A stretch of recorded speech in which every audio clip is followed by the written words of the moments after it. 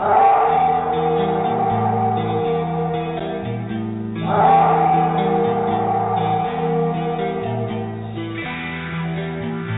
some dangerous, large carnivore out there. And I saw that bird took a young deer off the road and fly away.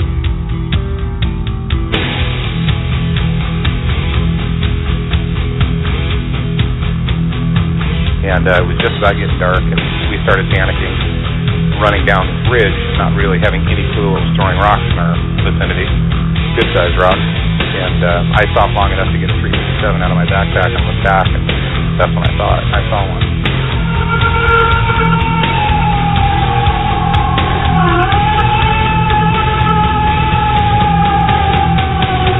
For a week, the town of Defiance was being harassed by a werewolf, and it's actually attacked two railroad workers, killed livestock. Just a lot of weird stuff that was going on. Say your prayers and go on. Don't forget my son to include everyone. I tuck you in, all within, keep you free from sin till the Sandman he comes. Sleep with one eye open, gripping your pillow tight. Exit light, end the night. Take my hand, off to Never, Never Land.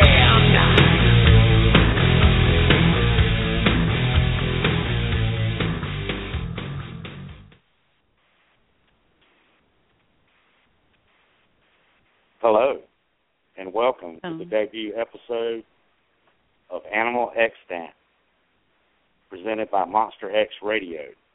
My name is Mike Richburg. I'll be one of your hosts this evening, along with the very lovely and talented Miss Dorraine Fisher. Dorraine, how are you this evening? I'm doing great, but I told you I already told you I'd do the show, so you didn't have to butter me up too much. Oh, well, I might want to hang on to you, so I'm going to keep bragging on you a little bit and building you up. All right. Well, I appreciate you being here. The show is brand new, and Dorraine and I, this will be the first time we'll be working together. The concept for the show is a show about general cryptozoology with the inclusion also of possibly extant relic species that may still be in existence.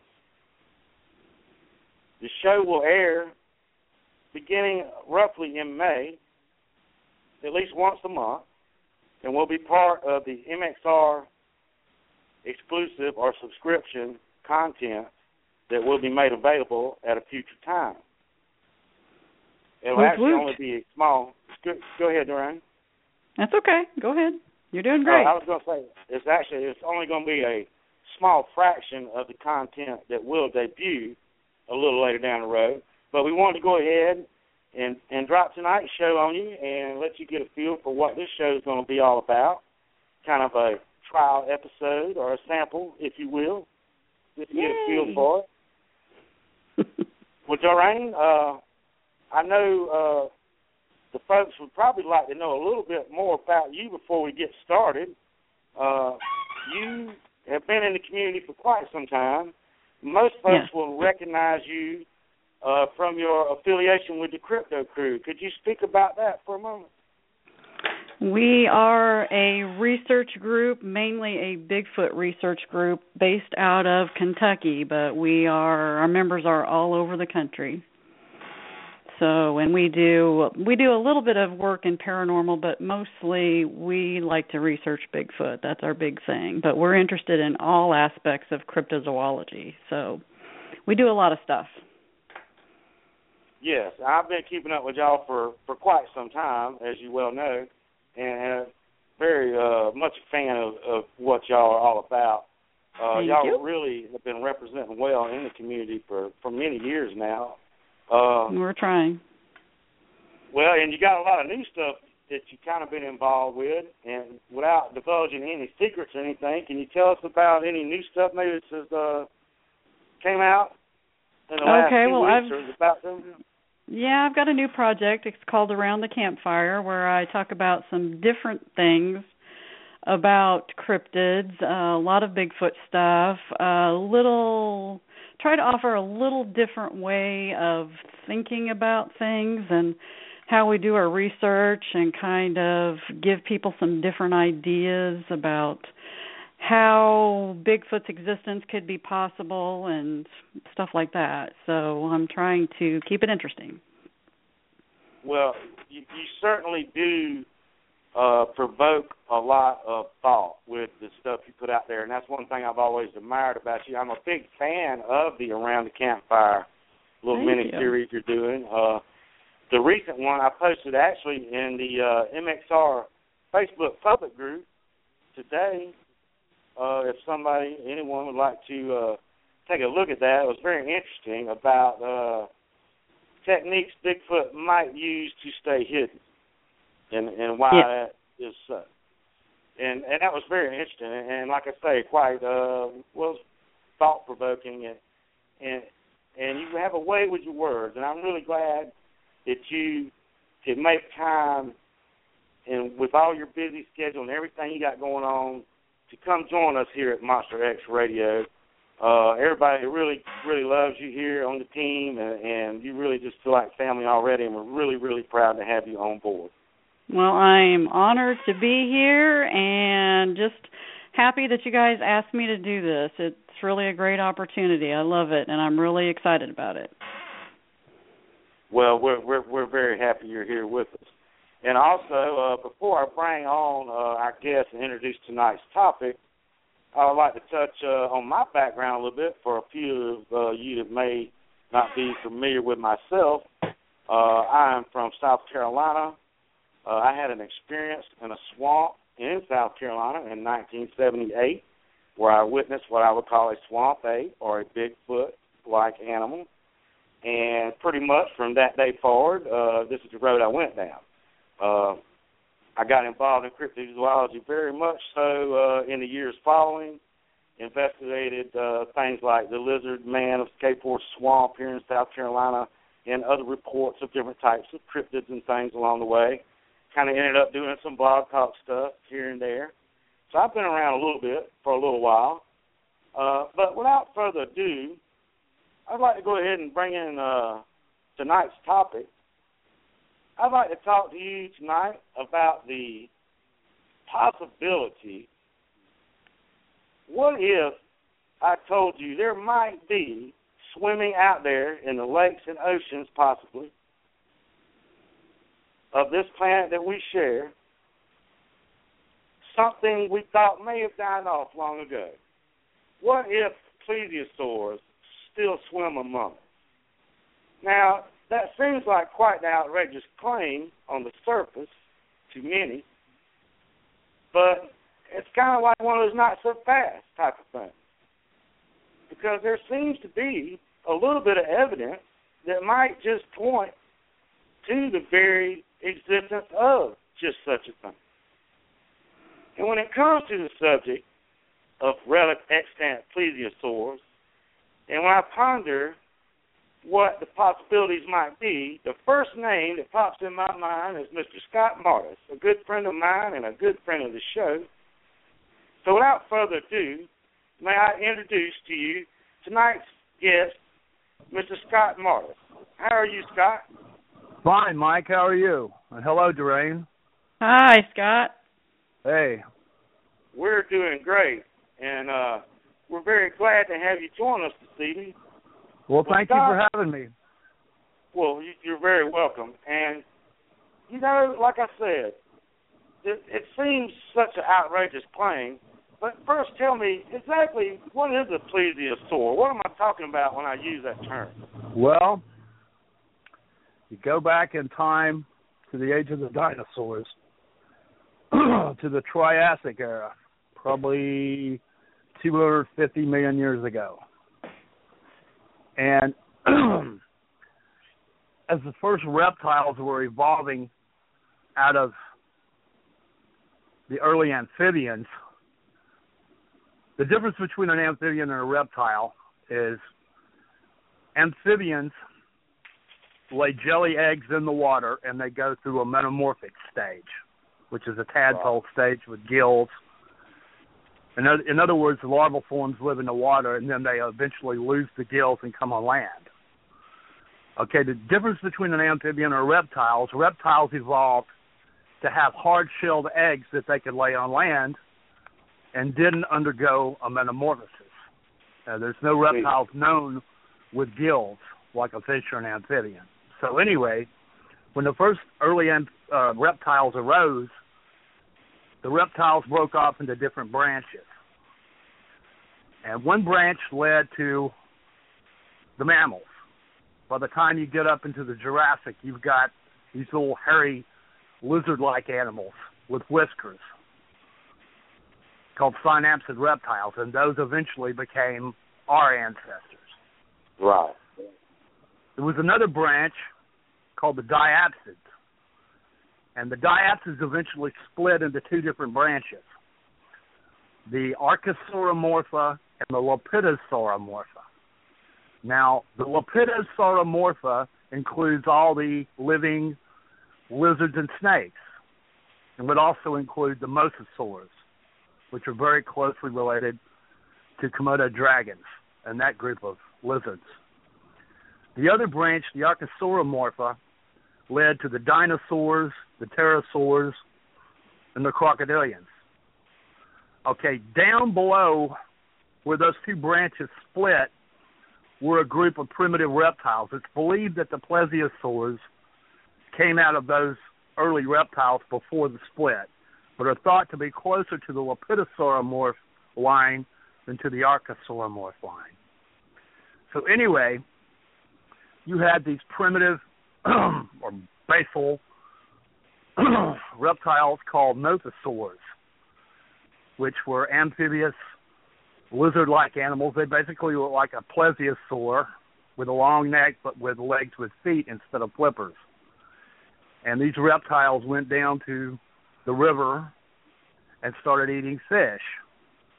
And progressively over millions of years, they started going further out down the rivers into the sea.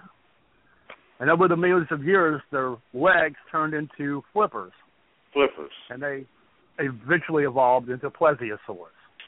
And it was the intermediate stage between the nothosaurs and the plesiosaurs called pistosauroids. And they had flippers, but they had other more primitive anatomical features like the nothosaurs. So if you can imagine something along the lines of a sea turtle with a long neck and teeth for eating fish and no shell, then that's basically what your typical long-necked plesiosaur looked like. And a long time ago, they used to break the plesiosaurs down into two basic groups, plesiosaurs and pliosaurs. And the pliosaurs had bodies exactly like the long-neck types, but had short necks and big heads, as opposed to the long neck and the small head. But shorter, stubbier build. Exactly.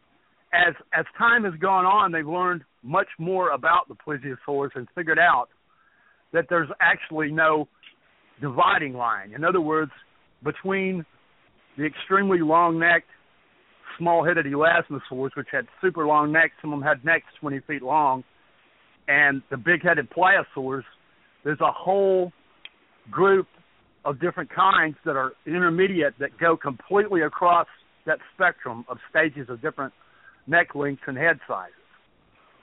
So in other words,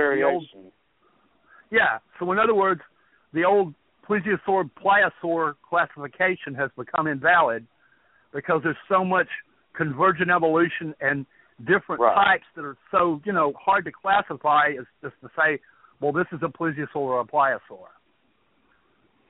The line has become very blurred to the point of the whole antiquated system is now obsolete of that type of classification. Plesiosaurs were very strange animals in that, they have features like different kind of animals we know today, but they're not exactly like any of them.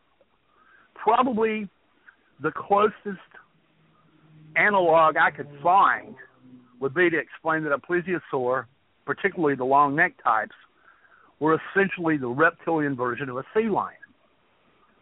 They have features like sea lions and also like sea turtles, but they also have features like penguins, too, the way they swim through the water. It's exactly like penguins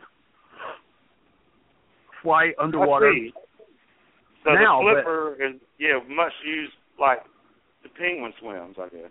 Exactly. In fact, the shape of most plesiosaur flippers was exactly like a penguin's wing. It is very much like a penguin's wing. It is. In fact, the paleontologist Robert Barker used to call them double penguins, and the reason he called them that is because they had two functional sets of flippers, the back set and the front set, that it looked like a double set of penguin wings. Yes, it does. Oh, I see. So if you can imagine... Double penguin. Yeah, so if you can imagine a rough hybrid between a sea lion, a leatherback sea turtle, and a penguin, that will give you sort of an idea of what a plesiosaur was like. Wow, that's an incredible description, actually, and very vivid and detailed. You know, overall, they were unique. There's no living animal that's exactly like them alive today. They had other anatomical peculiarities regarding the holes in the backbone that they don't know what the reasons for. They may have been for blood vessels. They may have been for distribution of oxygen to offset the bends and diving and all sorts of stuff. But there's a lot of questions about the plesiosaurs that are still up in the air. Well, I have a stupid question about this. Go right ahead, Dorraine. What's up? Are we sure it was a reptile? Well, there's even debate about that. The features of the jaw articulation and the hearing and various other anatomical features argue for it being a reptile. But at the same time, there's evidence now from different lines of evidence that they were probably partially warm-blooded, and they think that they're probably their physiological metabolism was somewhere between a leatherback turtle and a bird, somewhere in that spectrum. So that puts it into question then. Not quite as advanced as they think dinosaurs were, but more advanced than a leatherback turtle. Well, I know that dinosaurs have come into question. You know, they've had said for years, like when I was a kid, I always read books about they were giant reptiles, but over the years, the opinions have changed about that. So that's a slippery slope because some people say, nope, dinosaurs are birds and should be classified with the birds. And then they say, well, since birds are descended from dinosaurs, birds are reptiles. So, it's apples and oranges. It's a slippery slope, you know? So, very interesting. One thing you'll and echolocation, too. Well, I'm very skeptical about the idea of plesiosaurs being able to echolocate. They would have had to really gone through some radical evolution to do that because what they know from the fossil forms, the construction of the ear bones was so primitive that they probably would not have been able to hear what they call ultrasounds, high frequencies such as used in echolocation. So based on that and the fact that there doesn't seem to be any skeletal structures on the fossil types that we know for a sonar melon to focus a sonar pulse. You know, like whales, they have this fatty lump of fat on their forehead, which they use to focus the sound of an echolocation pulse. And it comes back and they receive it on the lower jaw. But most of the hearing of reptiles is done through the lower jaw from vibrations. Snakes are technically deaf, and the only thing they have for sound is they feel vibrations underneath them, and it comes into their jawbone. Okay. Now, you're talking about fossils. Now, if we're talking about a creature that still exists, supposedly. Well, yes, of course it could have evolved, and I expect that there probably has been. Right. There's room. Is that possible in your mind? Yeah, absolutely, yeah. But I'm just saying, based on the fossil plesiosaurs that we know, looking at that, the echolocation would seem to be an unlikely ability. Right. But, you know, who knows what 65 million years could have done to these animals, but at the same time, you have to look at the facts on the ground and look at the anatomical constraints of what we know about them. Exactly. And try to say, well, how likely is this? Okay. Based on what we know, I think it's unlikely. But, you know, who knows? I'm just giving you my opinion. Right. Okay, great. Well, and it's a very valid opinion, too, and I'd like to go ahead and touch on that again, Scott, while we got the opportunity. Now, you do have quite the background in paleontology, and you've been researching a particular entity for quite some time now. Yeah, I've been Would you like to doing go ahead and talk about what the basis of most of your recent research has been about over the past few years? Yeah, well, back in the 1950s, there was a Loch Ness researcher named Constance White, wrote a book called More Than a Legend. It was published in 1957-1958 about the Loch Ness Monster. And she was the first to really express the idea that the Loch Ness monsters, more than one, this is based on the assumption that there probably is or was a population of these animals in Loch Ness to sustain, you know, the sightings over hundreds of years. Yeah. So anyway, her idea was that plesiosaurs somehow survived their extinctions out in the deep ocean, and roughly around 11,000, 10,000 years ago, somewhere in that area, maybe 14,000 years ago, the glaciers melted, and when it did, there was all this excess water that caused flooding. And when all this excess melted ice went into the oceans, it raised sea levels. When this happened, places like Loch Ness and Lake Champlain were actually temporarily armed to the sea and became marine. At the same time this was going on, you have to remember that during the height of the ice ages, these places were buried under ice sheets a mile thick. I mean, we're talking about so much ice that it actually weighed the land down. The continental plates actually sank from the weight of this ice. Yeah, it's almost inconceivable when you really think about it. Yeah. Okay, so when this melting was going on, the land hadn't quite rebounded yet. In other words, it hadn't bounced back up from the loss of the weight. This took time. Still had a low in between the time that the ice melted and there was all this flooding going on and the land rose, these places temporarily became arms of the sea. Lake Champlain was a marine sea called the Champlain Sea for roughly 2,000, 2,500 years before the land rose and cut it off. And there are fossils from Lake Champlain from that time period of beluga whales and seals that were actually living in what is now Lake Champlain at that time.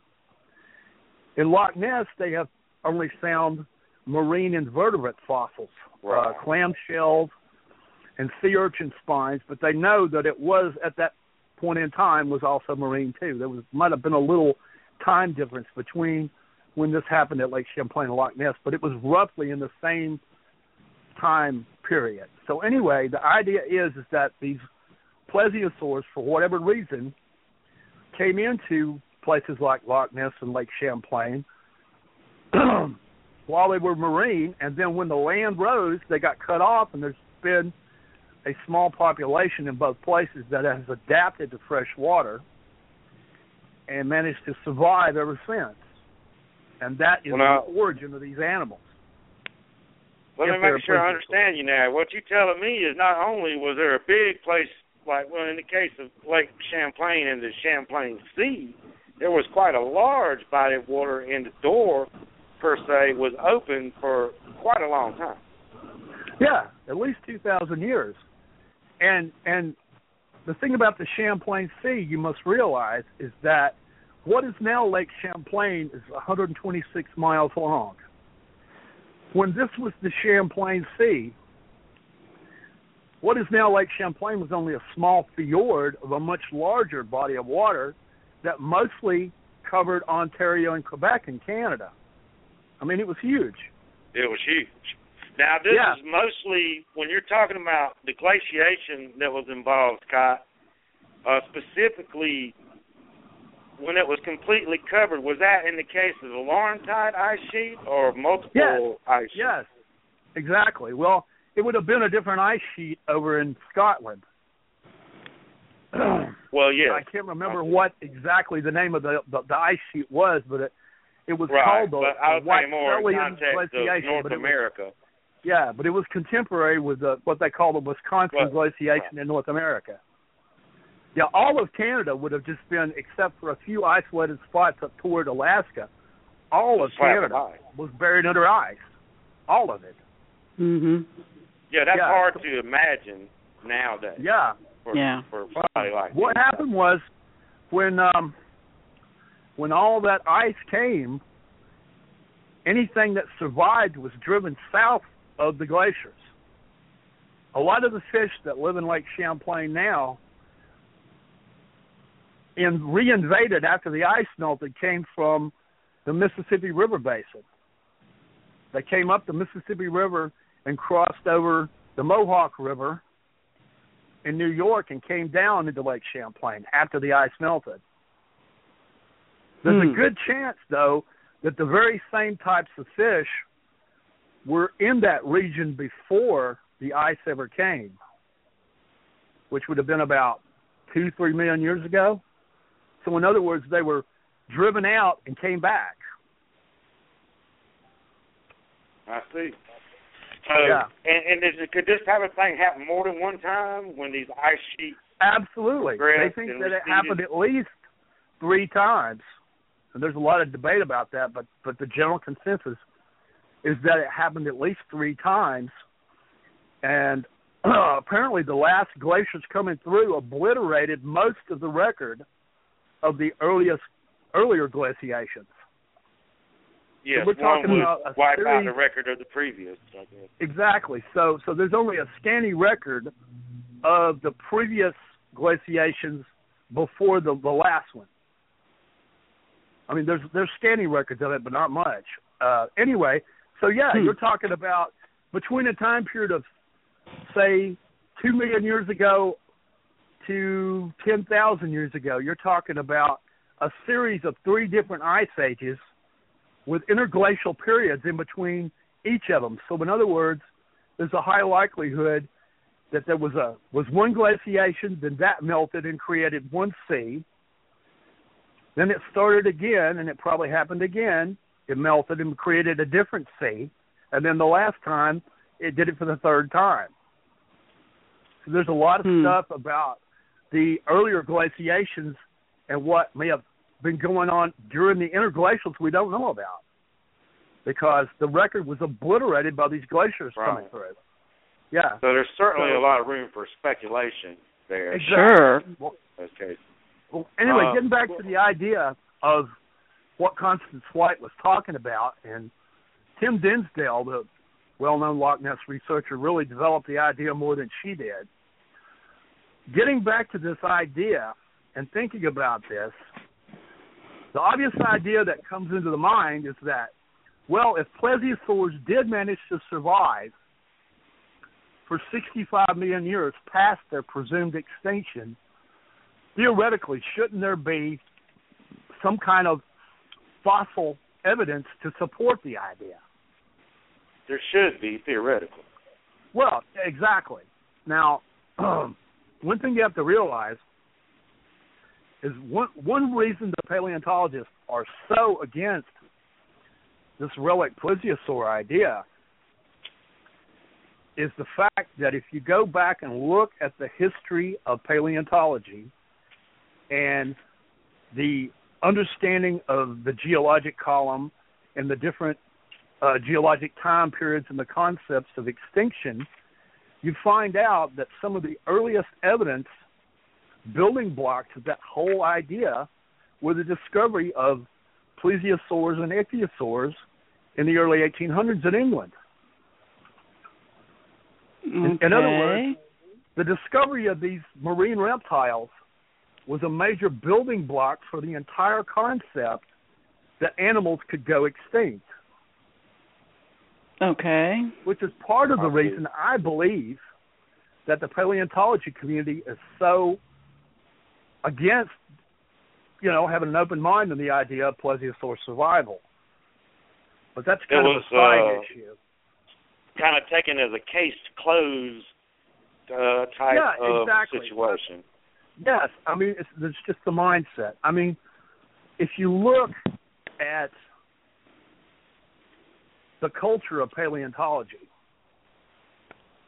paleontologists normally argue like cats and dogs over the general stuff that they normally study, much less somebody coming from outside of paleontology saying, hey, this animal you think has been extinct for 65 million years, maybe it's not.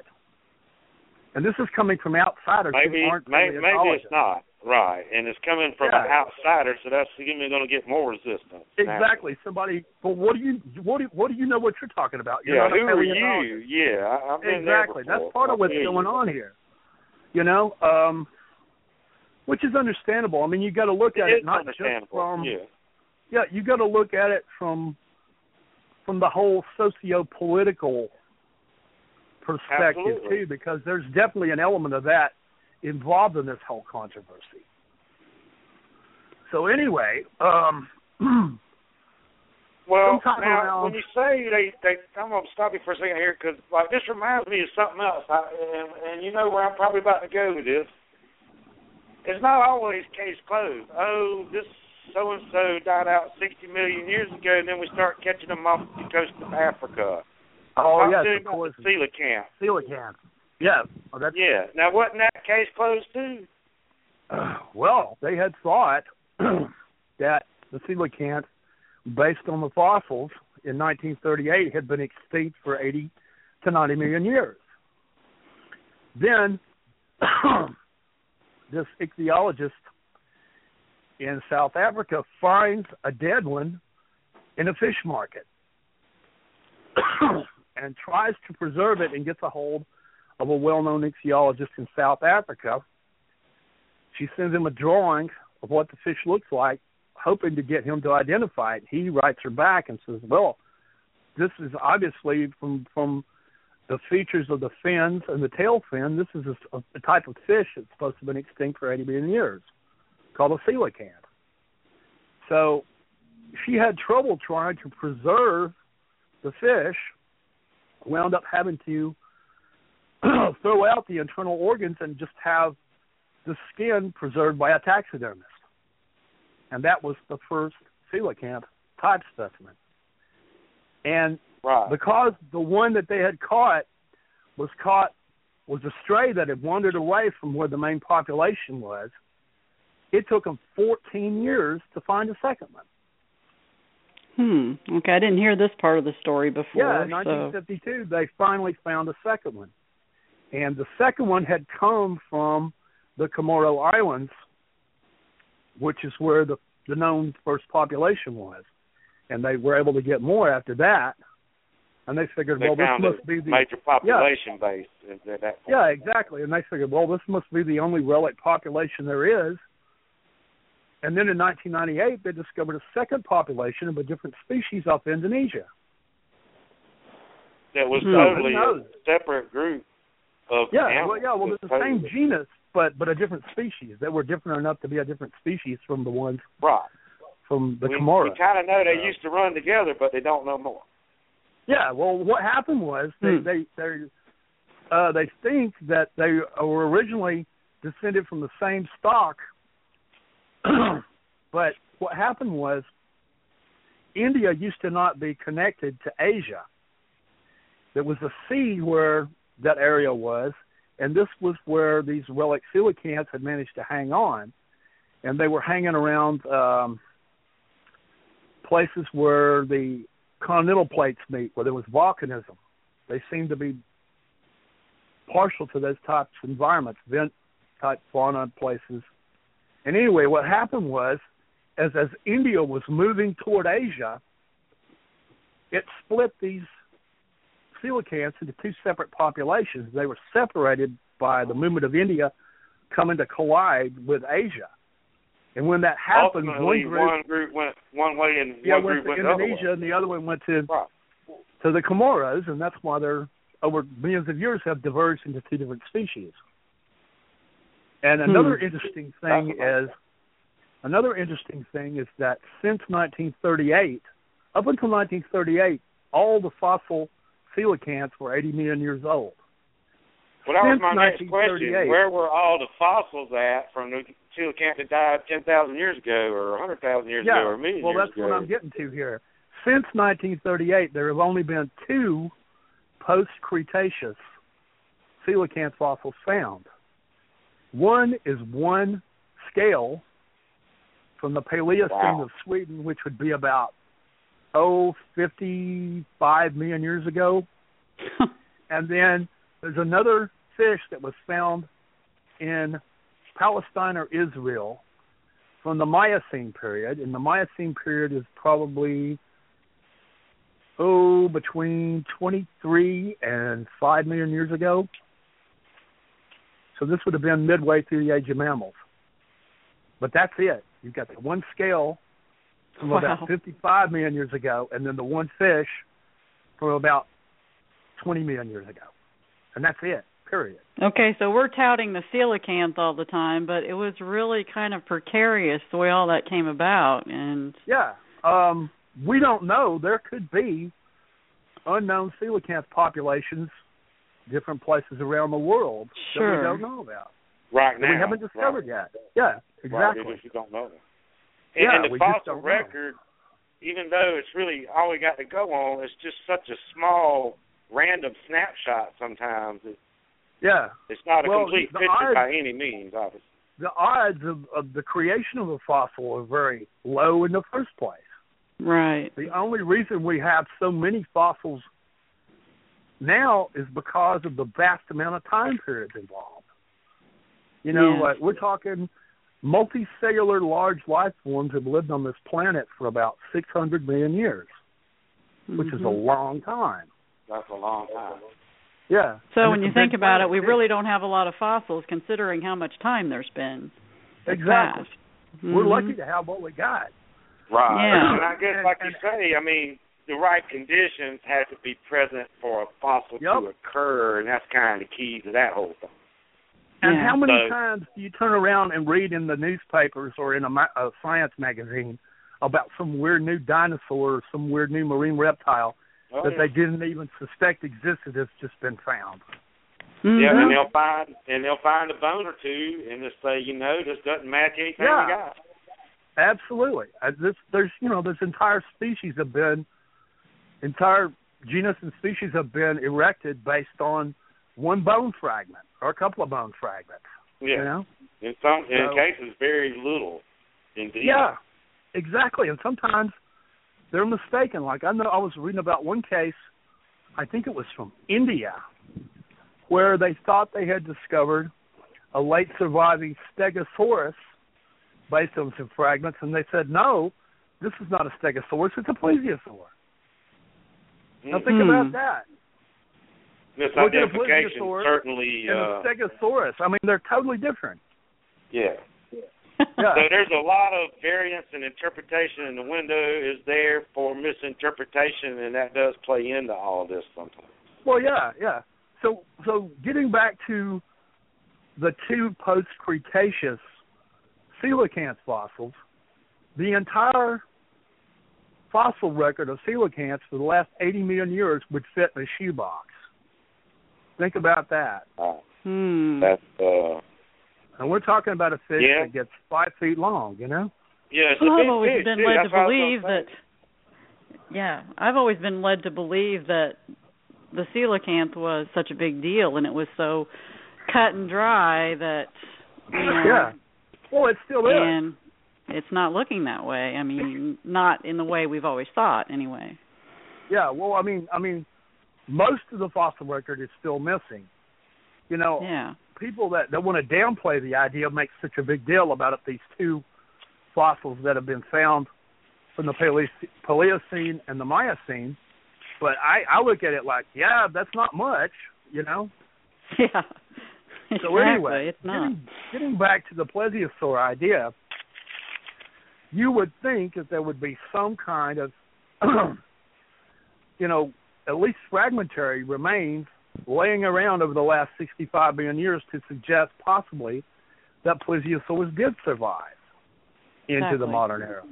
Well, I got to digging through the paleontology literature and found a whole bunch of stuff.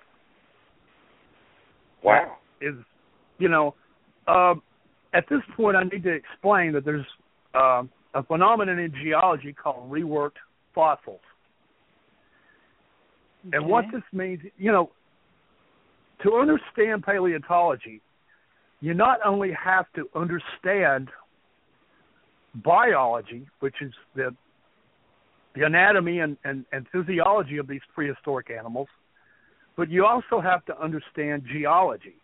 In other words, you have to understand the geologic processes of the Earth that create these fossils and what these geologic processes do to these fossils over time. Sure. Yeah, you know, both most of the geology and biology go hand in hand in this case. In paleontology, yes. You have to have an understanding of both of them. You must have an appreciation for both. Yes, exactly.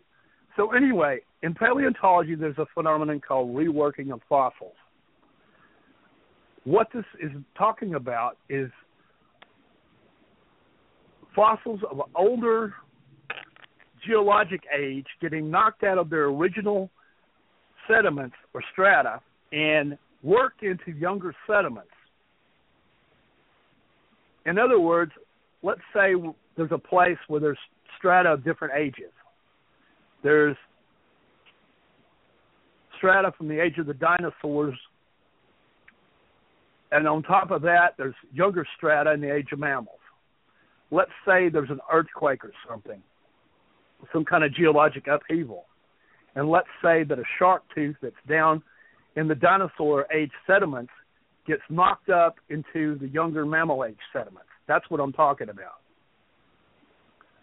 So what you're telling me is it's not unreasonable that a fossil could get displaced into a different location and strata. Exactly. That's what reworking is. And this is very important when it comes to the discovery of, say, a dinosaur bone in strata much younger than it's supposed to be in.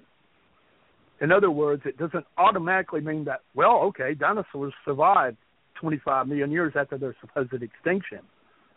It could mean that, but it doesn't necessarily. It may be a reworked fossil. And most of the time, this is a legitimate phenomenon. There are even younger fossils that somehow get worked down into older sediment, too, which is called caving. But it's the same idea, but it's coming from younger strata into older strata. Into older strata. Yeah. So anyway, usually when they find a reworked fossil, there are signs that tell the geologist and the paleontologist that it is reworked. In other words, the fossil might be all scratched up, and it might be all discolored, dirty, and sometimes the original strata, the original matrix of rock that used to be earth that was around the fossil, portions of it still remain. And in some cases, they can look at the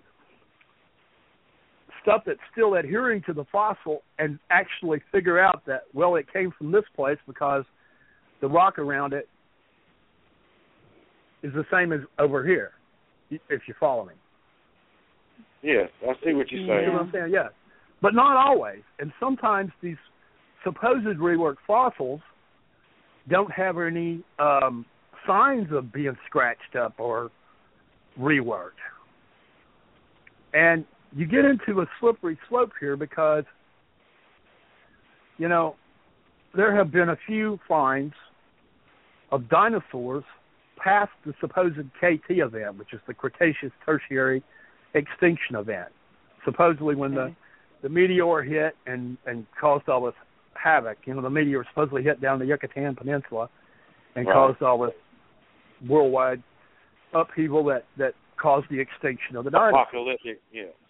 Yeah. Right. So anyway, there are a few cases where they have found dinosaur bones past that point into the Paleocene epoch, which is the geologic period right after the Cretaceous. And some of the scientists that have found these have said, we believe these are dinosaurs that survived the extinction. And in most cases, people that don't agree with them have come back and said, nope, those are reworked. And this has been going on for at least 25 years. Wow. Since the late 1980s. And there's a whole bunch of literature on the subject from different places. How does it come to an end? Well, basically the argument that the critics of the idea of dinosaur survival have said is that if you find a complete dinosaur skeleton articulated in the ground in younger sediments, we'll believe it. And it can be conclusively shown that it's not reworked, then fine, we will accept it. But until that time, we will refuse to accept it. You know, in other words, extraordinary claims require extraordinary evidence. Yes, which is understandable. Yeah. Well, right. Anyway, there are occasional cases that I can point to where what were originally thought to be reworked fossils turned out not to be. Now, let me go on my computer here and find this particular thing I'm looking for, if you'll give me a minute here. Oh, yeah, go ahead and take your time, Scott. I think that's fascinating that it's so much, even within the community of paleontology, there seems to be a lot of different point of views and a lot of things is not exactly in black and white. And there's a little bit of infighting and different ideas. There's a lot of modern paleontology is speculation. It's informed speculation, but it's still speculation. Perhaps not so much as cryptozoology, which is, sauce for the goose, I guess, But anyway, Indeed. Here's a case. This is in Romania. I'm just going to read this from a book. It's called Fossils of the Carpathian Region. Okay, hang on. Let me get it blown up here so I can see it. Take a second here. All right, it says, this spectacular locality is called Rapa Rosi because of the reddish color of the rocks and is located 2 kilometers north of the city of Sebez. The thick, pebbly, and sandy series seen here was deposited in a continental environment and was long regarded as a Oligocene or even Miocene in age. Indeed, the reptile bones that occur in this succession were thought to have been reworked, that is, later transported into the sediment as pebbles. Most recent finds, including dinosaur footprints, show that the majority of this succession was in fact laid down during the Maastrichtian and latest Cretaceous, and that the numerous dinosaur, crocodile, and pterosaur remains found here are not reworked but preserved in situ. So anyway, they thought that the sediments in Romania were Oligocene or Miocene, which would have been 30 to 20 million years ago, and that the occasional dinosaur bones that were found in it were reworked from other sediments. Then they found so much Cretaceous stuff, they realized that, no, this is not Oligocene, this is Cretaceous, and that these fossils aren't reworked. So there's a concrete example of what I'm talking about. Yeah, it's an absolute concrete example right there of what's the very thing you were just describing. Yeah, exactly. And then there's these shark teeth from Wyoming. Let me find that. It's the same type of thing where even amongst colleagues, there's some debate about the fine nuances of the reworking and the redistribution that can occur like that. I can see where that would certainly cloud the picture a little bit. Well, there's the most latest controversy has been about a hadrosaur bone from New Mexico. There's been a lot of controversy about the age of that. And that was from 2011 to 2012.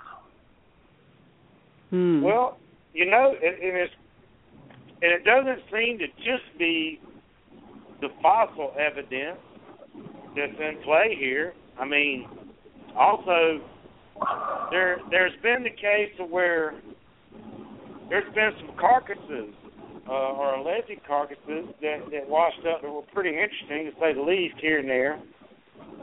Is there one case that really got your attention, and I'm going to mispronounce this, it's the Maru carcass? Yep, I was going to talk about that. The fishing trawler, Japanese fishing trawler? Yep. Off the coast of New Zealand in 1977, I believe it was. Yes, it was. April 1977. They cut tissue samples from one of the flippers. Very photographed it, measured it, and then they threw it back overboard because it was rotten. With the intention of sending another ship back to get it, and they went back to look for it and couldn't find it again.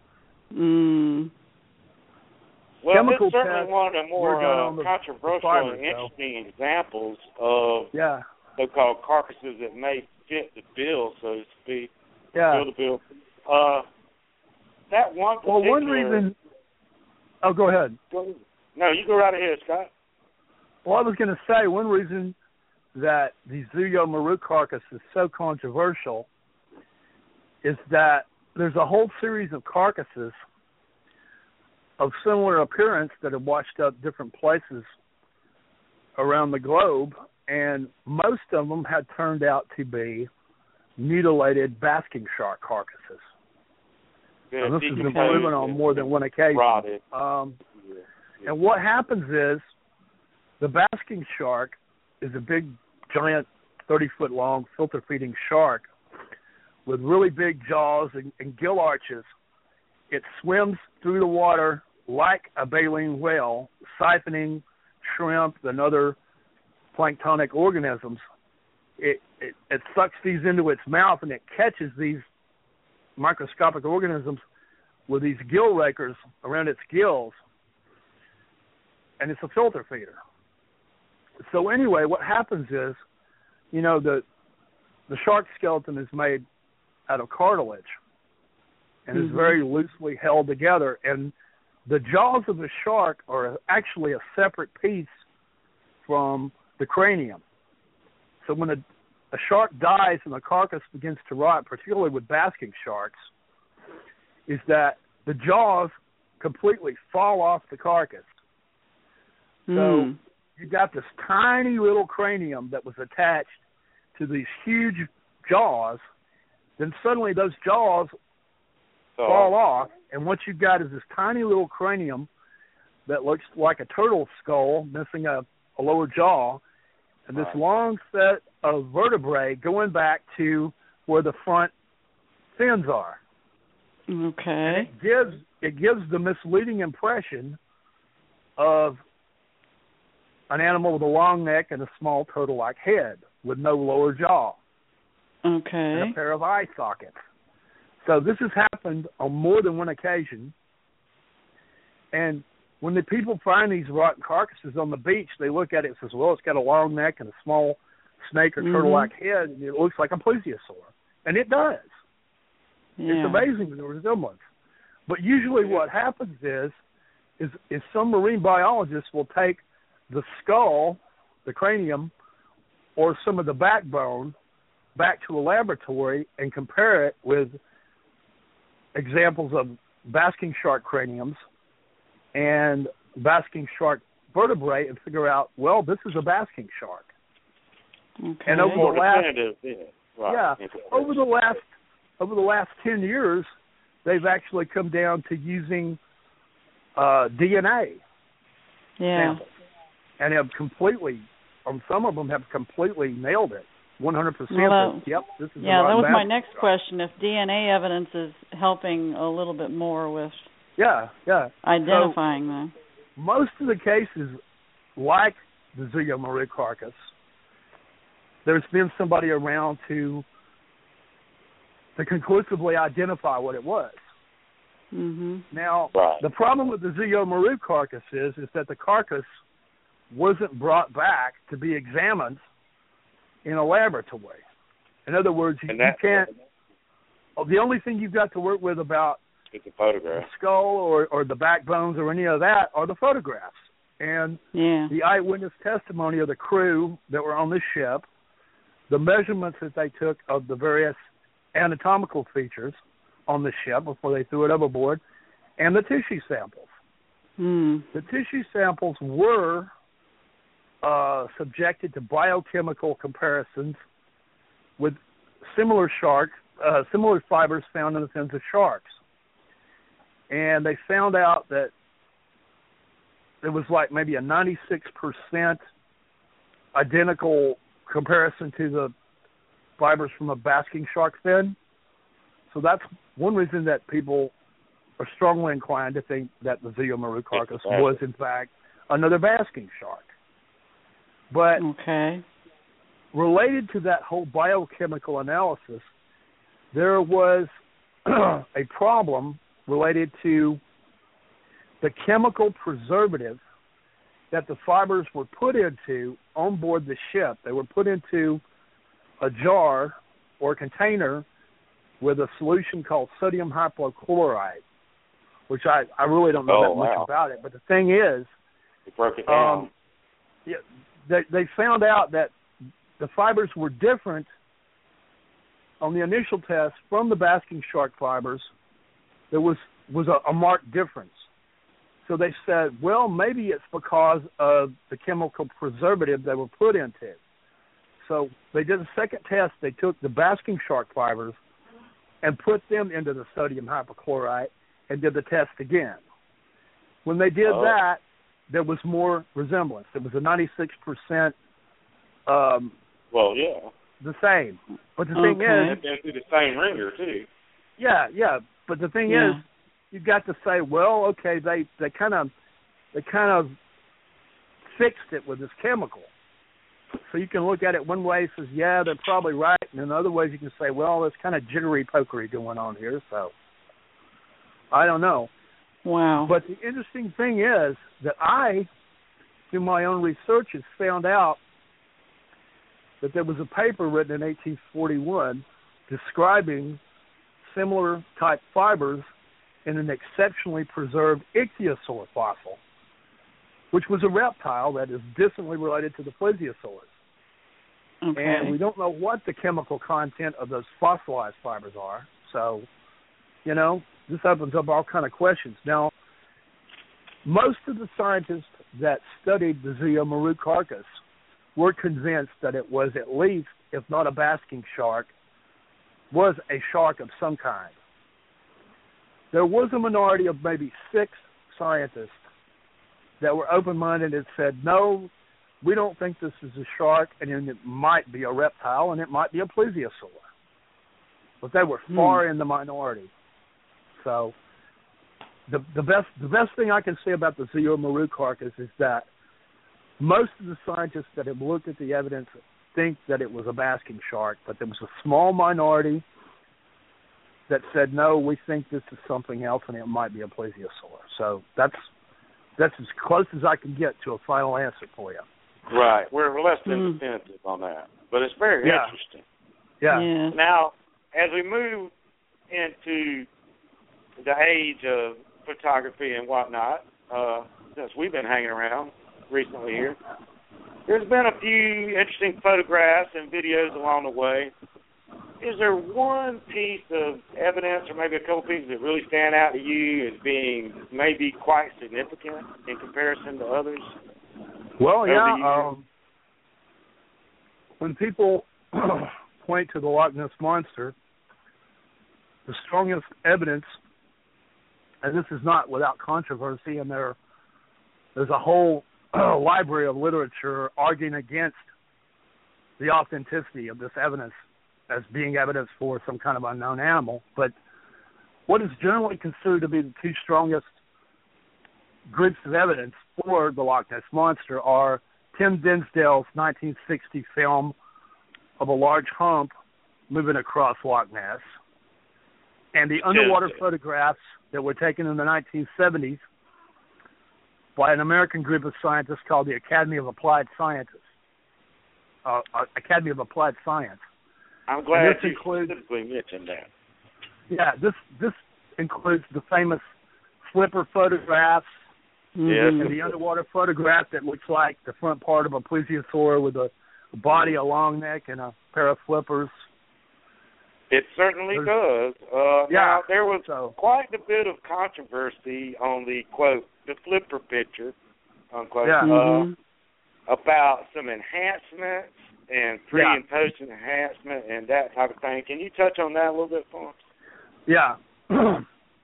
Okay, so the original photographs were rather blurry. And the scientists, most of the people from the Academy of Applied Science were associated with the Massachusetts Institute of Technology. And through some of their connections, they were able to use the photographic computer enhancement techniques used by NASA at the Jet Propulsion Laboratory in California. Normally what these computer photographic enhancement techniques were used for were from photographs from space, from other planets. And I'm trying to think, what is it called? Very advanced technology. Yeah, exactly. At any rate, I'm quite sure. When you start talking JPL, you're pretty much on the cutting edge. Yeah, so anyway, I'm trying to think of the term. It's right on the tip of my tongue of this computer photographic process. You'll have to excuse me, I'm having a brain fart here. Oh, that's quite all right. You're way above my head anyway. I know what the JPL is. After that, I just know there's a bunch of people that's a lot smarter than I am. Yeah, so anyway, without getting too deep into this, it really doesn't matter what it's called. But anyway, the process that it does is that the computer breaks an image down into pixels.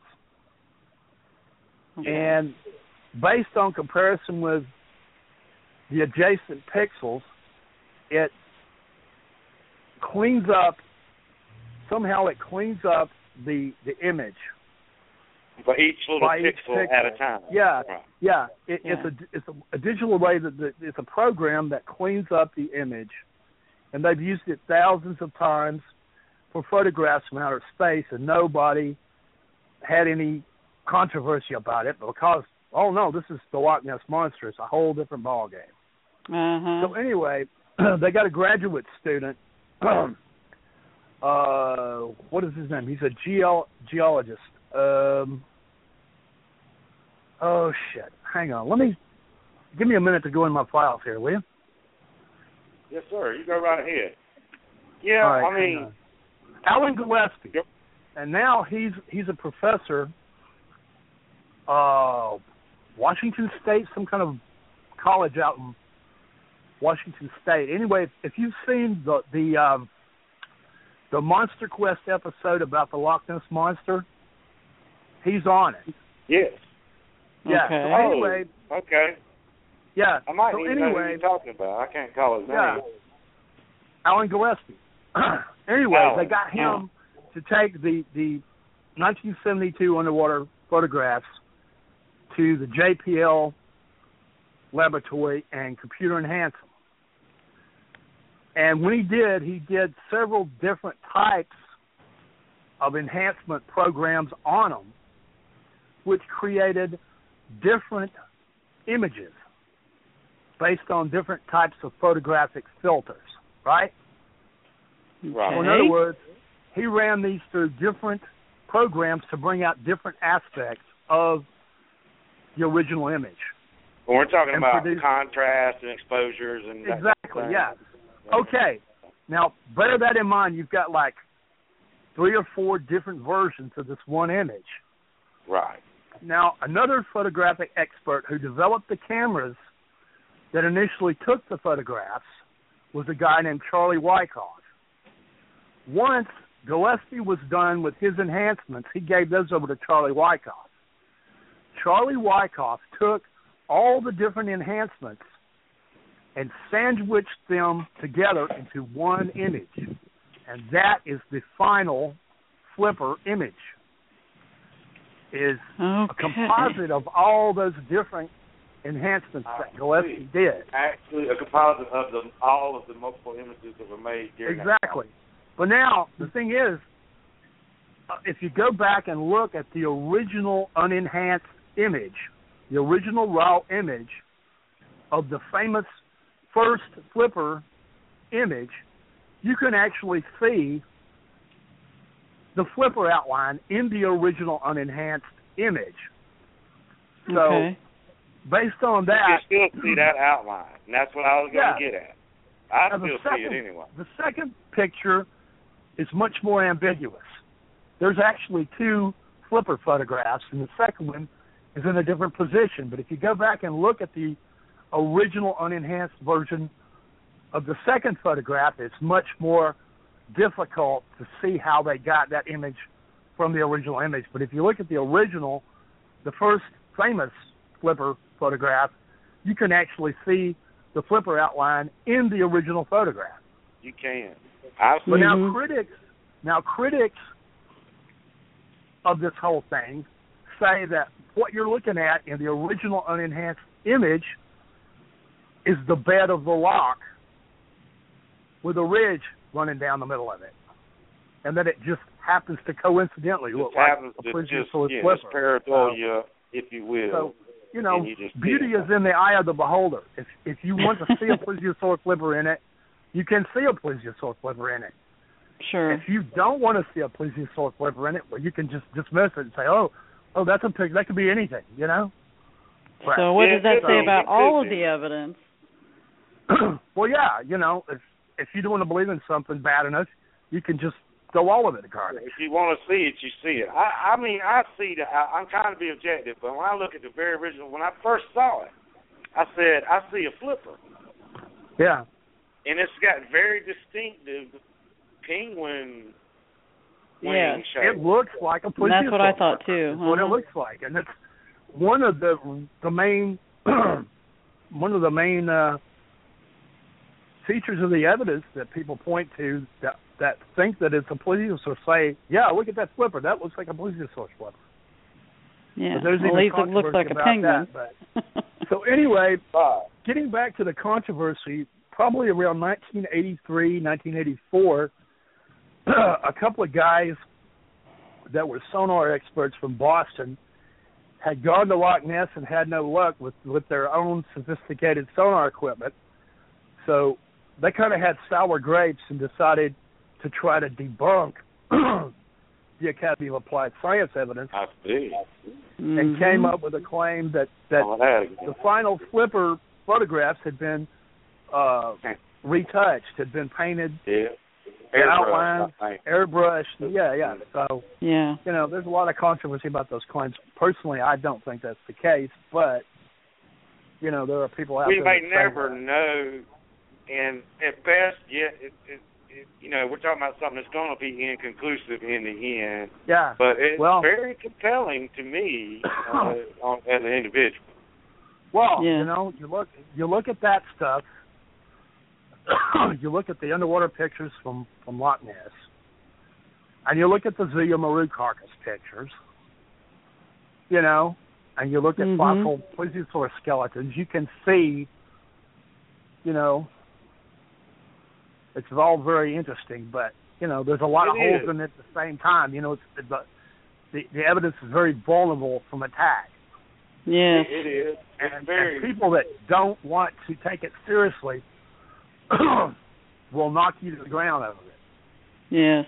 But that's just part of the, if you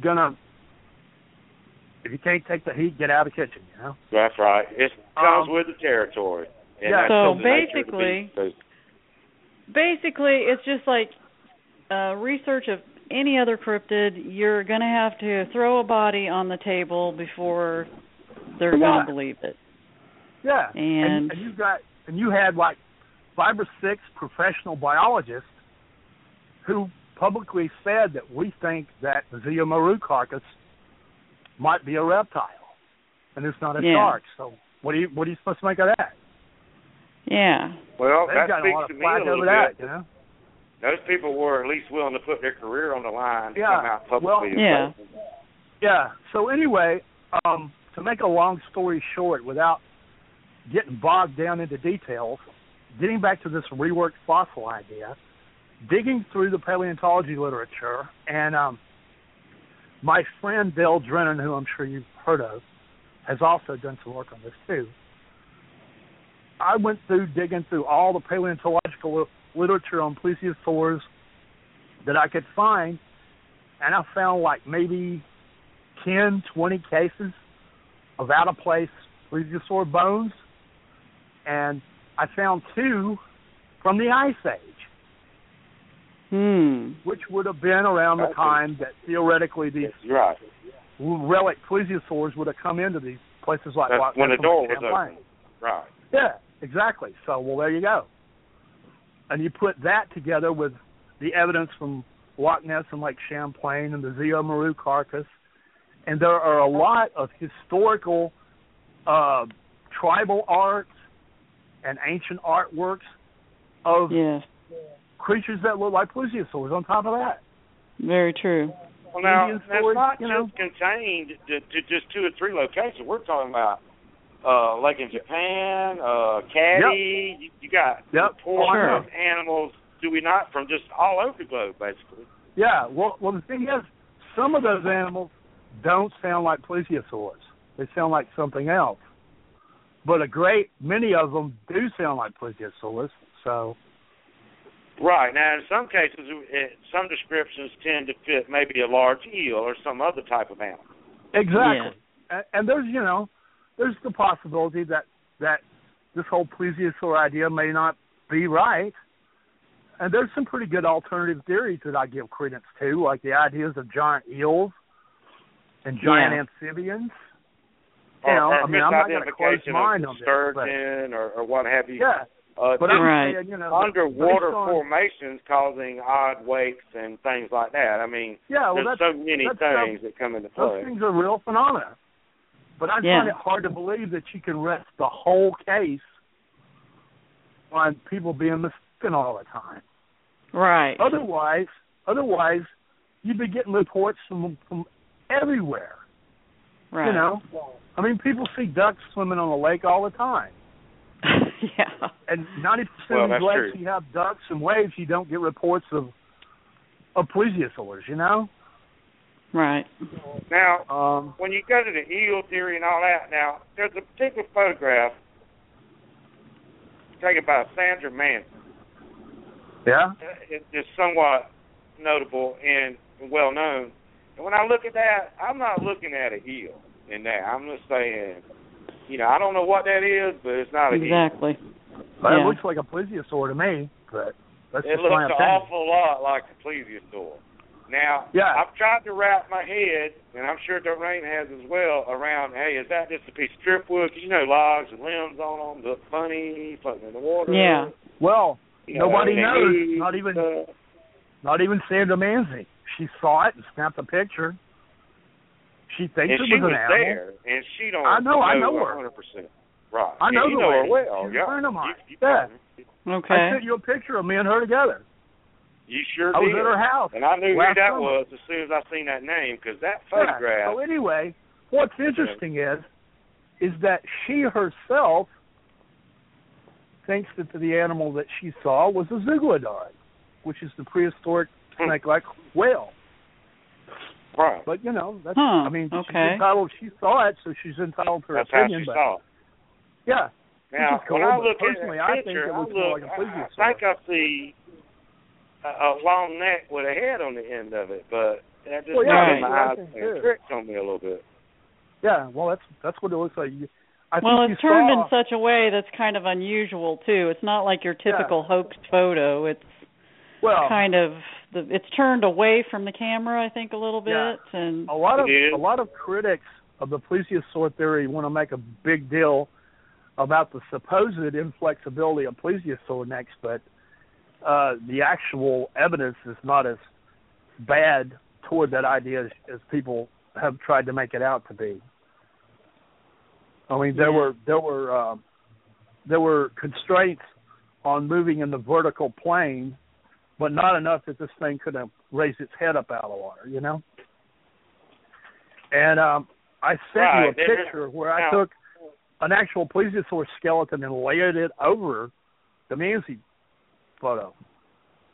Yes, and it's a perfect match, in my opinion, into the untrained eye, if you will.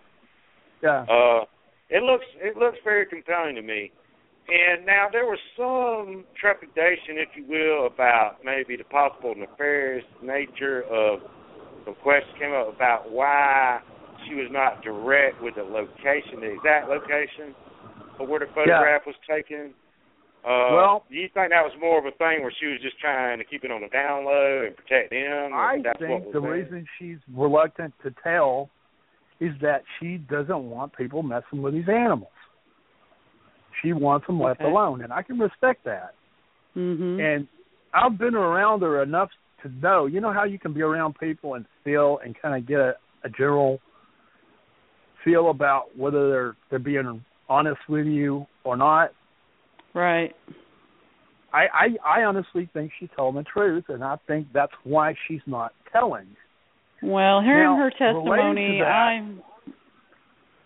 Related to that, Dick Rayner, who's a Loch Ness researcher that I know, did a lot of research based on features in the photograph and thinks that he has found the place where the photograph was taken. And part of what I was doing last summer was going to the location that he had picked out and doing photographs and checking it out for myself. Well, now I believe Sandra. Now, Dorraine, was you about to say did you feel like she was being truthful to you just in your gut? Just from my angle as an investigator, I would say that her testimony was very compelling as she gave some very interesting details about what she saw. Yeah. Even without the photo, she was a really compelling witness. She was convinced, more or less, in your mind, that she saw what she thought she saw, whatever that was. She gave some important details that I would have been, as an investigator, I would have been looking for her to give me those kind of details if she was telling the truth. Yeah. And I won't say exactly what they were, but she spoke about how she felt about what happened, how she was feeling when it happened.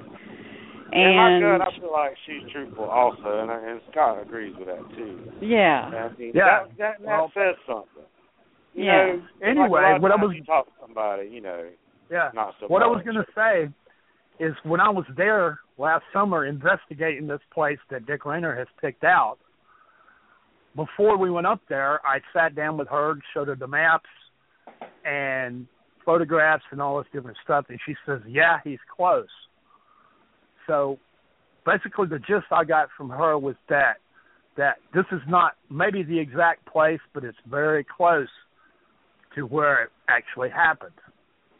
Okay. And this would be the western shore of North Hero Island, which is an island in the middle of Lake Champlain. Right, so he's warm, he's close. Now, again, we're talking about a lake that's 126 miles long, too.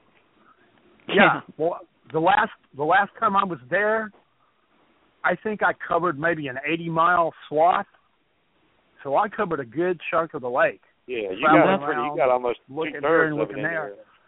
One thing that I wanted to do last summer that I didn't get to do, that I hope to do this summer coming up, is to go investigate where the Bodette video was shot in 2005.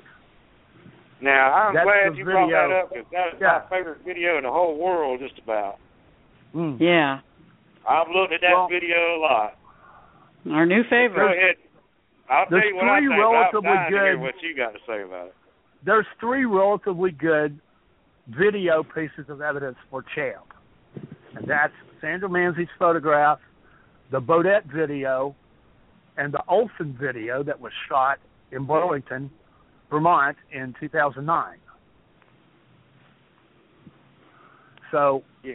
If now, you look, in the Bodette video, can you set the scene for us a little bit on that? For those that might not be familiar with that, I'm going to go ahead and post that in the chat. The Bodette video you're talking about, right? Yeah. Yeah, hang on. I got it right here. They were at the mouth of the Au Sable River on the New York side, July 11th, I believe it was, when it happened. It was 05, I believe. They were in a fishing boat, and they noticed this object kind of bobbing out a little ways, and watched it and filmed that, and they couldn't figure out what it was. And then finally, at some point, it got right up next to the side of the boat, and you can see what looks like a head and a neck moving up and down, right off the side of the boat, and then possibly a second object which looks like possibly the edge of a flipper, and it kind of turns to the left and then sinks down, and that's it. And the whole video wasn't shown on the ABC News clip. Yeah, and all I have access to, of course, is that what aired on ABC.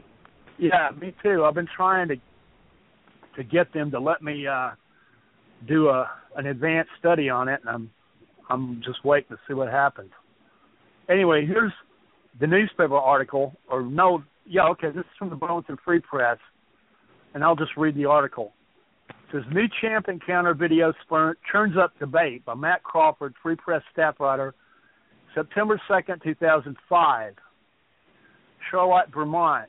It's a flat, dead calm summer evening on Lake Champlain, the time of night, when the water surface looks like a gigantic mirror. Right. Vermonters Dick Falter and Pete Bodette, a Falter's 34-year-old stepson, are fishing for salmon just west of the mouth of the Au Sable River on the New York side of the lake. They're in Bodette's boat, a 21-foot Bayliner Trophy, and as the two experienced fishermen began putting their lines in the water, they noticed something on the surface out some distance from them. It's Monday night, July 11th, and no other boats are in the area. At first, a Falter, a retired Essex attorney, thinks he's looking at a floating railroad tie. No, he realizes it's too long. Maybe it's a tree trunk. Then it moves in a serpentine manner, they say, leaving a sizable wake, a series of patterned ripples like corduroy on the smooth surface. The two fishermen know they are not looking at a railroad tie or a tree trunk, but they don't know what it is. Later, when they see it again and capture digital images of it, they know more than before. They know no more than before. In the days following, as they talk to others and show their videos, the question emerges, was it Champ?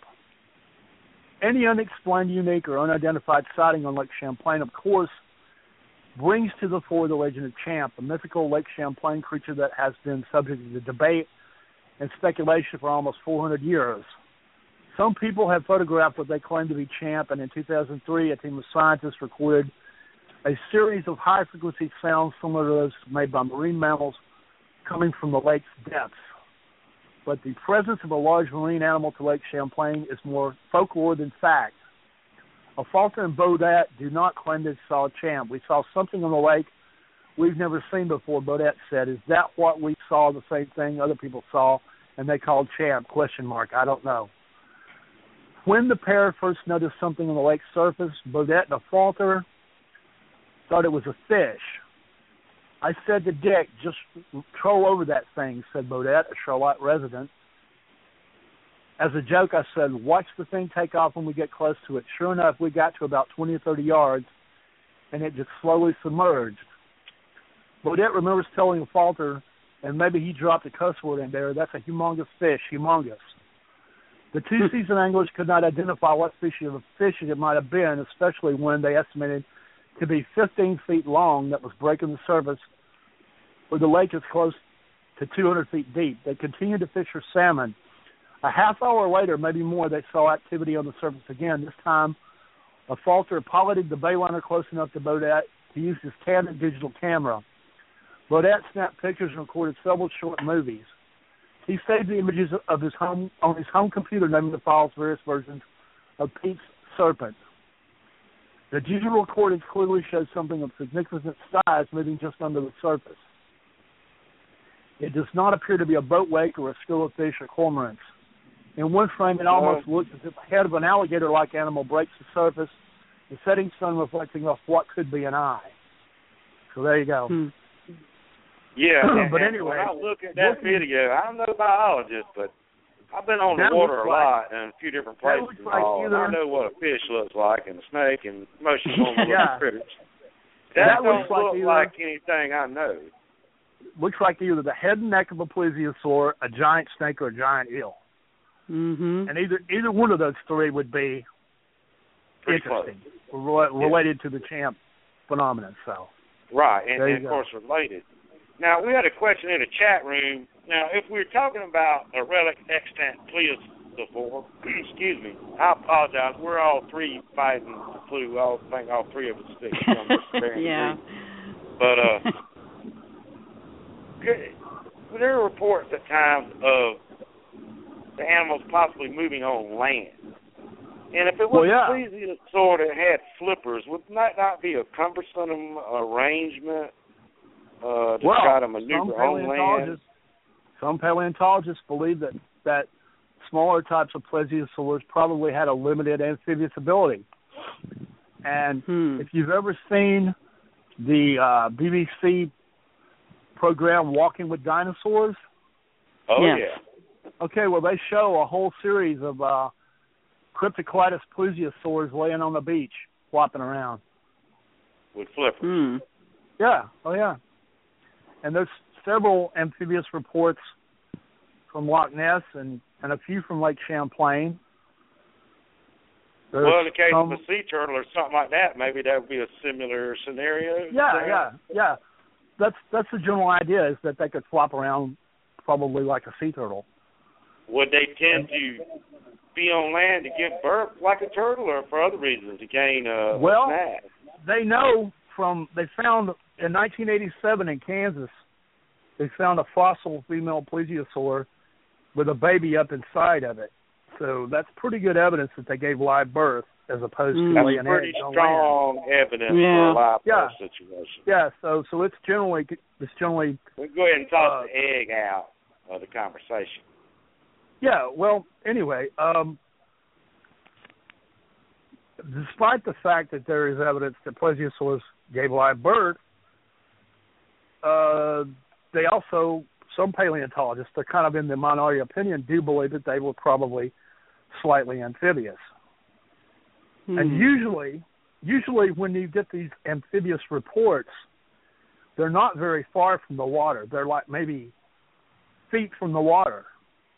Right. Maybe crossing a road or something right next to the water, or, they're not very far. I know of one from Lake Champlain where it was actually halfway out in the water, and only the neck portion was really on the beach. The rest of it was essentially into the shallow water. So it only extended its neck out of the water, so to speak. The whole body remained in the water. Yeah. Now, you saw the Monster Quest episode I was on, right? I did. Yeah. It's one of my favorites. All right. Well, there was a woman they interviewed named Christine Hebert. She had 2 allegedly amphibious sightings within a space of like a month. Right. They've never seen it before, never seen it again since. She's lived their whole life around the lake. So they run a boat house where they rent rowboats down at the mouth of the Winooski River, Lake Champlain. Yeah, where is that located at again? On which side? Way up the end of North Avenue in Burlington, Vermont, on the Vermont side of the lake. I see. Burlington. Yeah. So anyway, what happened was, the first time she heard, this was late at night, she heard the dogs barking. They had dogs down next to the boathouse. And she went out to see what the dogs were barking at, actually looked out the window and saw this dinosaur-looking thing coming out from around the corner next to her boat ramp, and there was a street light, and it went right onto the street light, and basically looked like she described it as looking like a dinosaur. There was a hump, and then a neck standing up, curved up kind of like a swan, about 6 feet high. Mm-hmm. And it just slowly left her boat ramp going out into the deeper water and didn't make any noise and didn't seem like it was disturbed from the dogs or anything, just kind of swam out. And then about a month after that, it happened again. It was a smaller animal of a slightly different color, and her mother saw it too. And her brother also saw one of these sightings, and I can't remember which one it was. She called her brother to tell him about it, and he came down. By the time he got there, it was moving out into the darkness, and all he told me he saw was some object that looked like a telephone pole standing straight up out of the water, moving out into the darkness. Okay. So evidently, in both cases of these sightings that she had, the animal was on land, and they saw it both times leaving the land and going back out into the water. So. She said one was green and one was brown, and it was interesting. Yes, exactly. Yes. And this is the case and one was again, smaller than the other one, too. Yeah. Basically walked out there under the street light in front of everybody. I mean, this right.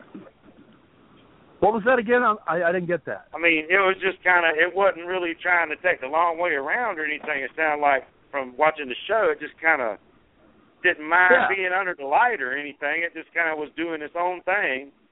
Like it's done it many times before. Who knows what it was doing? You know, they may come on land. Maybe it was doing it long before they ever put the light up or something. You know, there's all this argument about, you know, is there enough fish in these lakes to support these animals?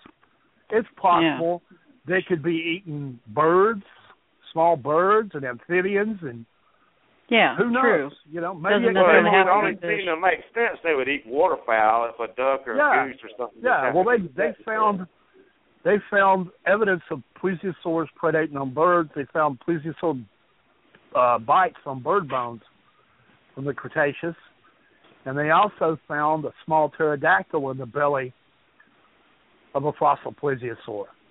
Oh. So they know they ate more than just fish. Okay. So the very diet comes into play with the sustainability of a population of these animals. Just relying on a fish-only situation would kind of limit you a lot more, but if you did incorporate different things, and, you know, there's even been reports of, you know, livestock getting missing and things like that. So, well, to say one thing about plesiosaurs you have to understand is that snakes and mosasaurs could dislocate their jaws to eat prey larger than their mouth. You know how a snake would dislocate its jaw and swallow a water buffalo or something like that? I did not know that either. Yeah. Plesiosaurs couldn't do that. They couldn't dislocate their jaw. They couldn't. So maybe eating a cow might be pushing it a little bit. Yeah.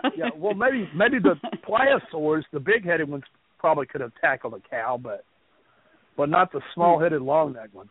They theoretically couldn't eat any food bigger than their mouth. Okay. Which that wouldn't rule out small birds and frogs and stuff like that, you know. Right. There's certainly the potential there for a lot of different things to come into play in a diet. Someone else in the chat room was wanting to know if what your opinion was on just how many animals would make a viable population. What was like a minimum number? Are we talking 20, 30, 50, 100 animals? How many animals does it take to make it work? I mean, you know, this is a very rough estimate. Nobody really knows. I'd say 10 to 20 animals. But one thing that has really thrown a monkey wrench in that whole argument is this phenomenon called parthenogenesis. And what this is a female animal being able to fertilize its own eggs. Self-fertilization. Yes, and have an offspring without a male. This happened with Komodo dragons at a zoo, I think in Missouri. There's been a few examples just recently in the last few years. I remember coming There's quite an increase in knowledge in that area lately. It turns out there's more than one or two species that can maybe do that. Absolutely, yeah. There are sharks that do it, reptiles. So who's to say that Nessie can't do that or Champ can't do that? We don't know. Sure. I mean, it's kind of special pleading, but it is possible. So who knows? If you just had a dozen or two of these things, you got enough to maybe make it work. Probably, yes. I mean, it would be precarious. You got to think that the smaller the breeding population is, the less genetic diversity that it's going to have. Right. And we're talking about if we say these animals can't get in and out to the ocean and are isolated in these lakes, whatever genetic problems they have been perpetuated over a period of, say, 10,000 years. Right. So that might get into some problematical things, Mm-hmm. but we don't know. If they live in a relatively stable environment, then they probably wouldn't need that much genetic diversity to adapt to changes. And there again, part of this would also come into play maybe lifespan. How long would one of these animals have the potential to live? Well, they know sea turtles can live to be 150 years old. Right, so you maybe give them at least that, 100 or two. Or 150 years old. So I've read speculation, maybe some dinosaurs live to be 500, 600 years old, so who knows? So we don't really have a firm grasp on lifespan aspect. It's a good bit of variance could come into play there. Before the show ends, I have a list of the out-of-place plesiosaur fossils that have been found. Can I just read the list so we can kind of get that into the program? It won't take but a second here. No, you go right ahead. Okay. Let's see. I was actually going to post something up in the chat room while you do. It's always good to do. But, yeah, it's fascinating that all this stuff could point to maybe it being that this is a real phenomenon. Now, like you say, a lot of lake monsters don't typically fit the prototypical plesiosaur, morphology or whatever, more like a eel or a misidentified sturgeon or a lake in the water sometimes. Here's my list. All right, go ahead. Okay, I'm going to read out the geologic time period and then the places where the out-of-place fossils have been found. Okay, the first is the Paleocene. And you got fossils from California, New Zealand, Arkansas, and Argentina, South America. The Eocene, you've got fossils from Saudi Arabia and New Zealand. From the Oligocene, you've got fossils from Alabama. From the Miocene, North Dakota. From the Pliocene, New Jersey. And from the Pleistocene, which would be the Ice Age, you've got Iowa, Germany, and possibly Loch Ness. So there you go. Maybe at another point I can come back for another episode. Yeah, I can already see we're going to have you on again because we only got maybe 20 minutes left here, but there's so much more I want to cover. There really is. Piece of evidence, Scott, that maybe stood out to you more than any other piece? There's one that really hits home for you. Of the rework, was there one thing you discovered? Or just all of it? Of all of it. Is it maybe finding those reworked fossils? Is that what really, drives you? Is there one piece that makes you go back? The strength about the reworked fossils idea is that I'm pulling this stuff straight out of the science journals. Right. There might be a question about the interpretations that I'm putting on it, but there's no question about the existence of the evidence itself. Sure. Whether you want to say it's reworked or not, but every time I hear a paleontologist say, well, there's no way that the Loch Ness Monster could be a plesiosaur because there's no plesiosaur fossils found past 65 million years ago, I want to show them this. Because obviously there are fossils found past 65 million years ago. There's just a question as to whether they're reworked or not. Right. Right, yep. Yeah. So we may very well be looking at fossil evidence of just what we're talking about. Yes. Hopefully, yeah. I mean, it at least needs to be re-examined by somebody with an open mind that's not going to just ridicule the idea right out of the gate, you know? Right. And it goes back to the whole geology, you know? and how geology goes hand in hand with the whole paleontology concept.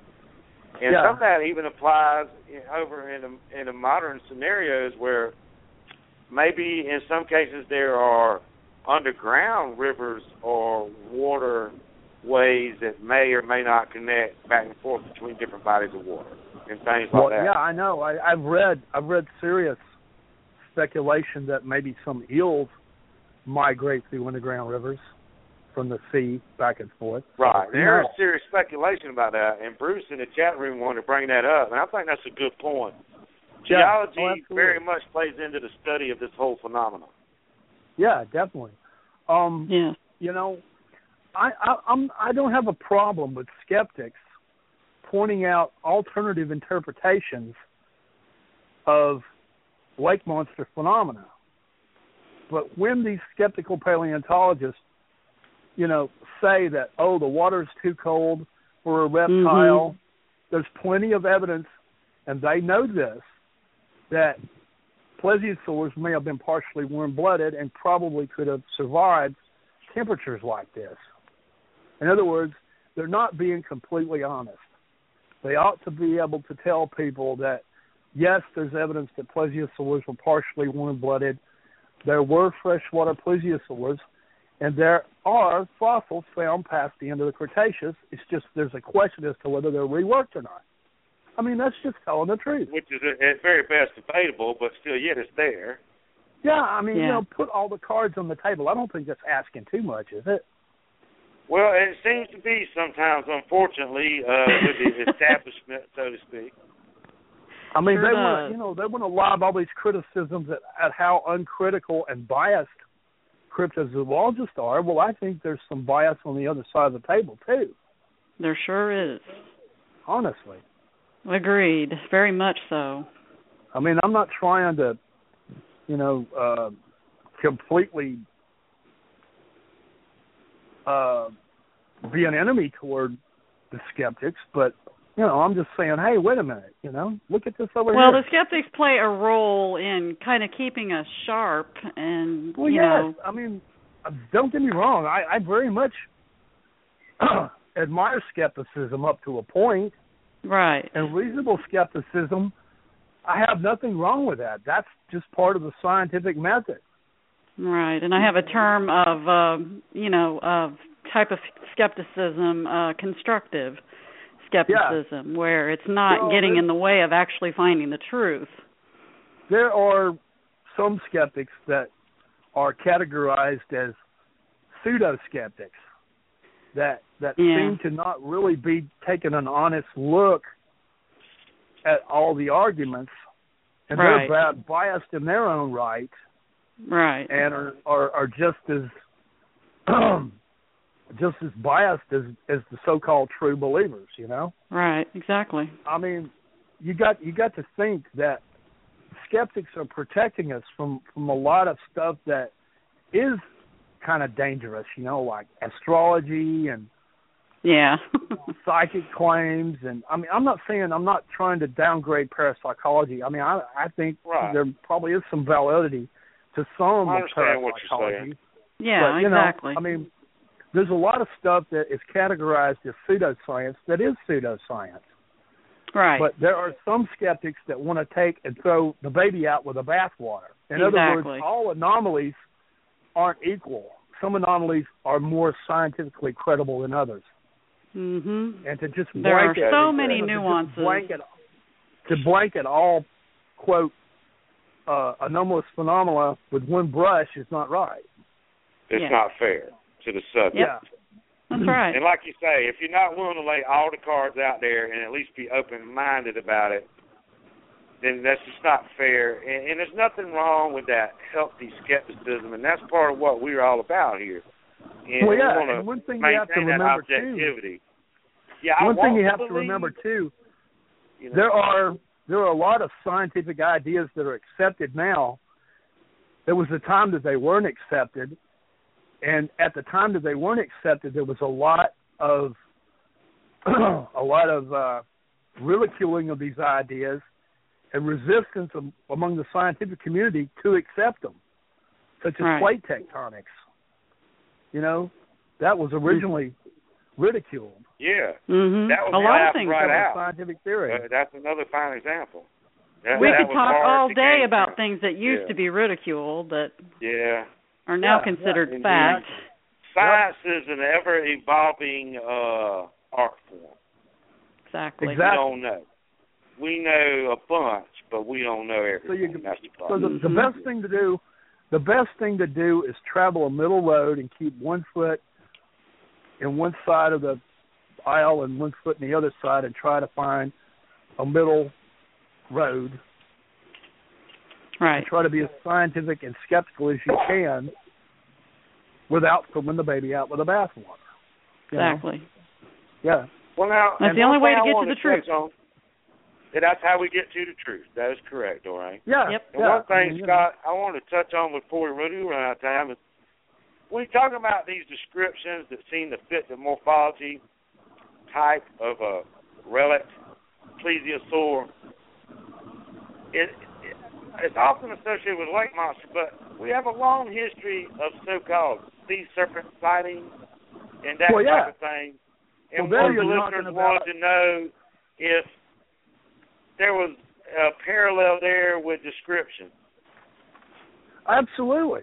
Vertically identical. That's where, that's where the idea. Case, but unfortunately, I'm not an expert on sea serpents. I know there again it seems to be some variation. You can look at eyewitness drawings of long-necked sea serpents and eyewitness drawings of Champlain the Loch Ness Monster, and they're virtually identical. Not 2 cents with a difference in them. And that comes back to the idea that plesiosaurs may have survived for millions and millions of years out in the ocean before they ever came into places like Loch Ness and Lake Champlain. These are the marine ancestors, potentially, of these lake monsters. They're cousins, yes. Well, it is a fascinating subject, certainly. And we could keep going forever. Yeah.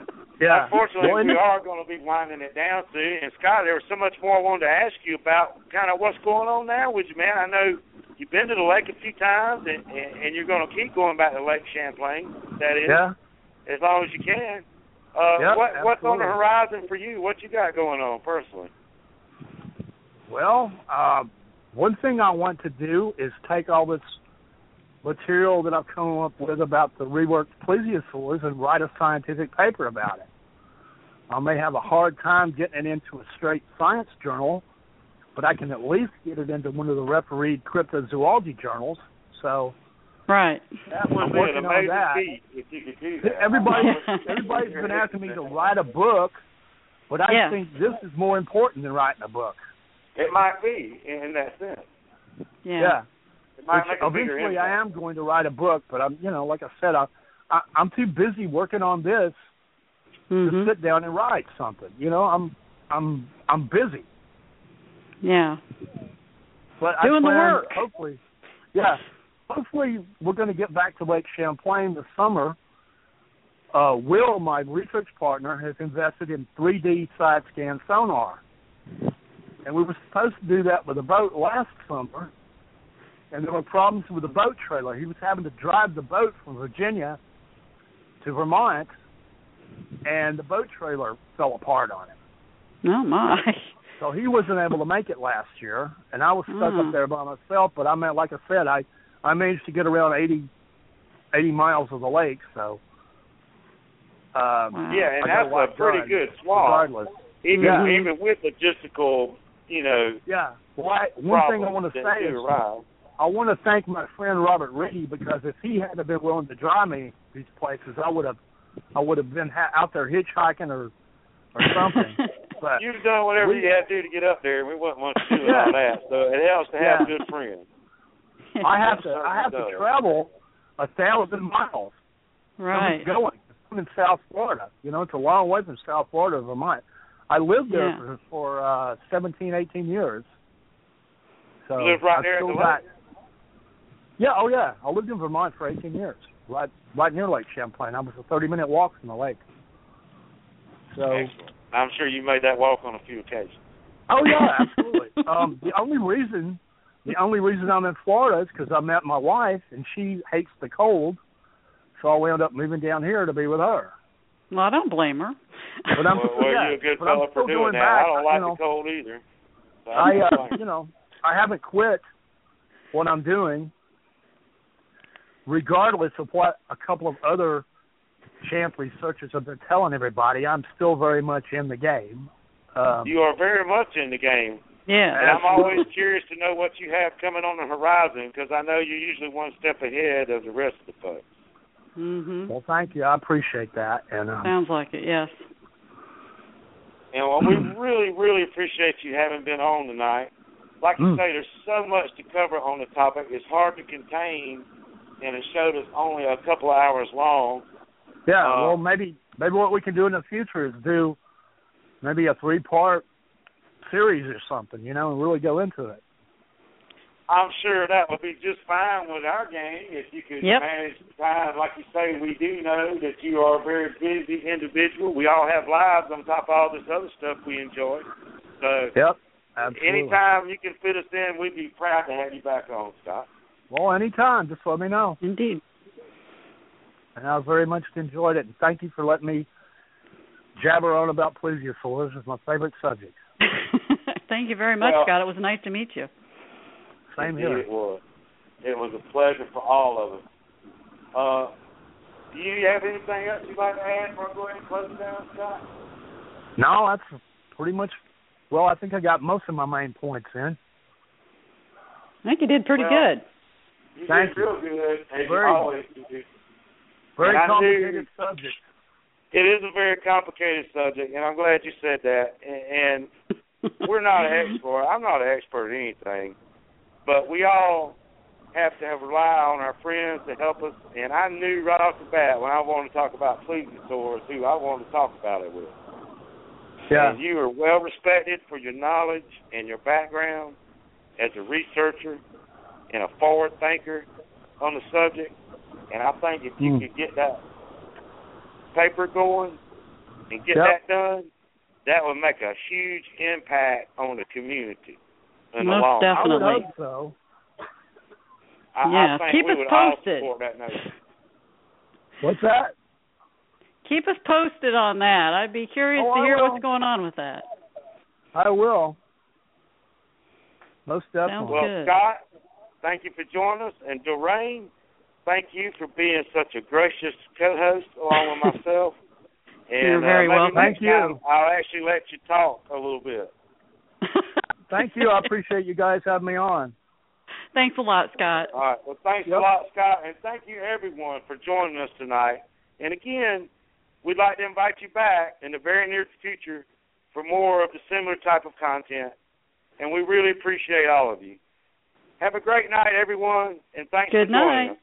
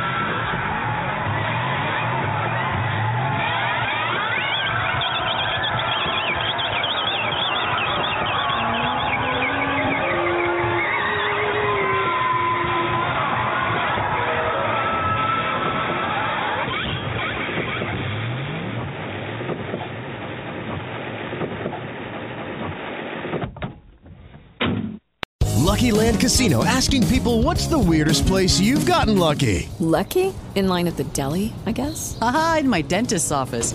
More than once, actually. Do I have to say? Yes, you do. In the car before my kids' PTA meeting. Really? Yes. Excuse me, what's the weirdest place you've gotten lucky? I never win and tell. Well, there you have it. You can get lucky anywhere, playing at LuckyLandSlots.com. Play for free right now. Are you feeling lucky? No purchase necessary. Void where prohibited by law. 18+. Terms and conditions apply. See website for details.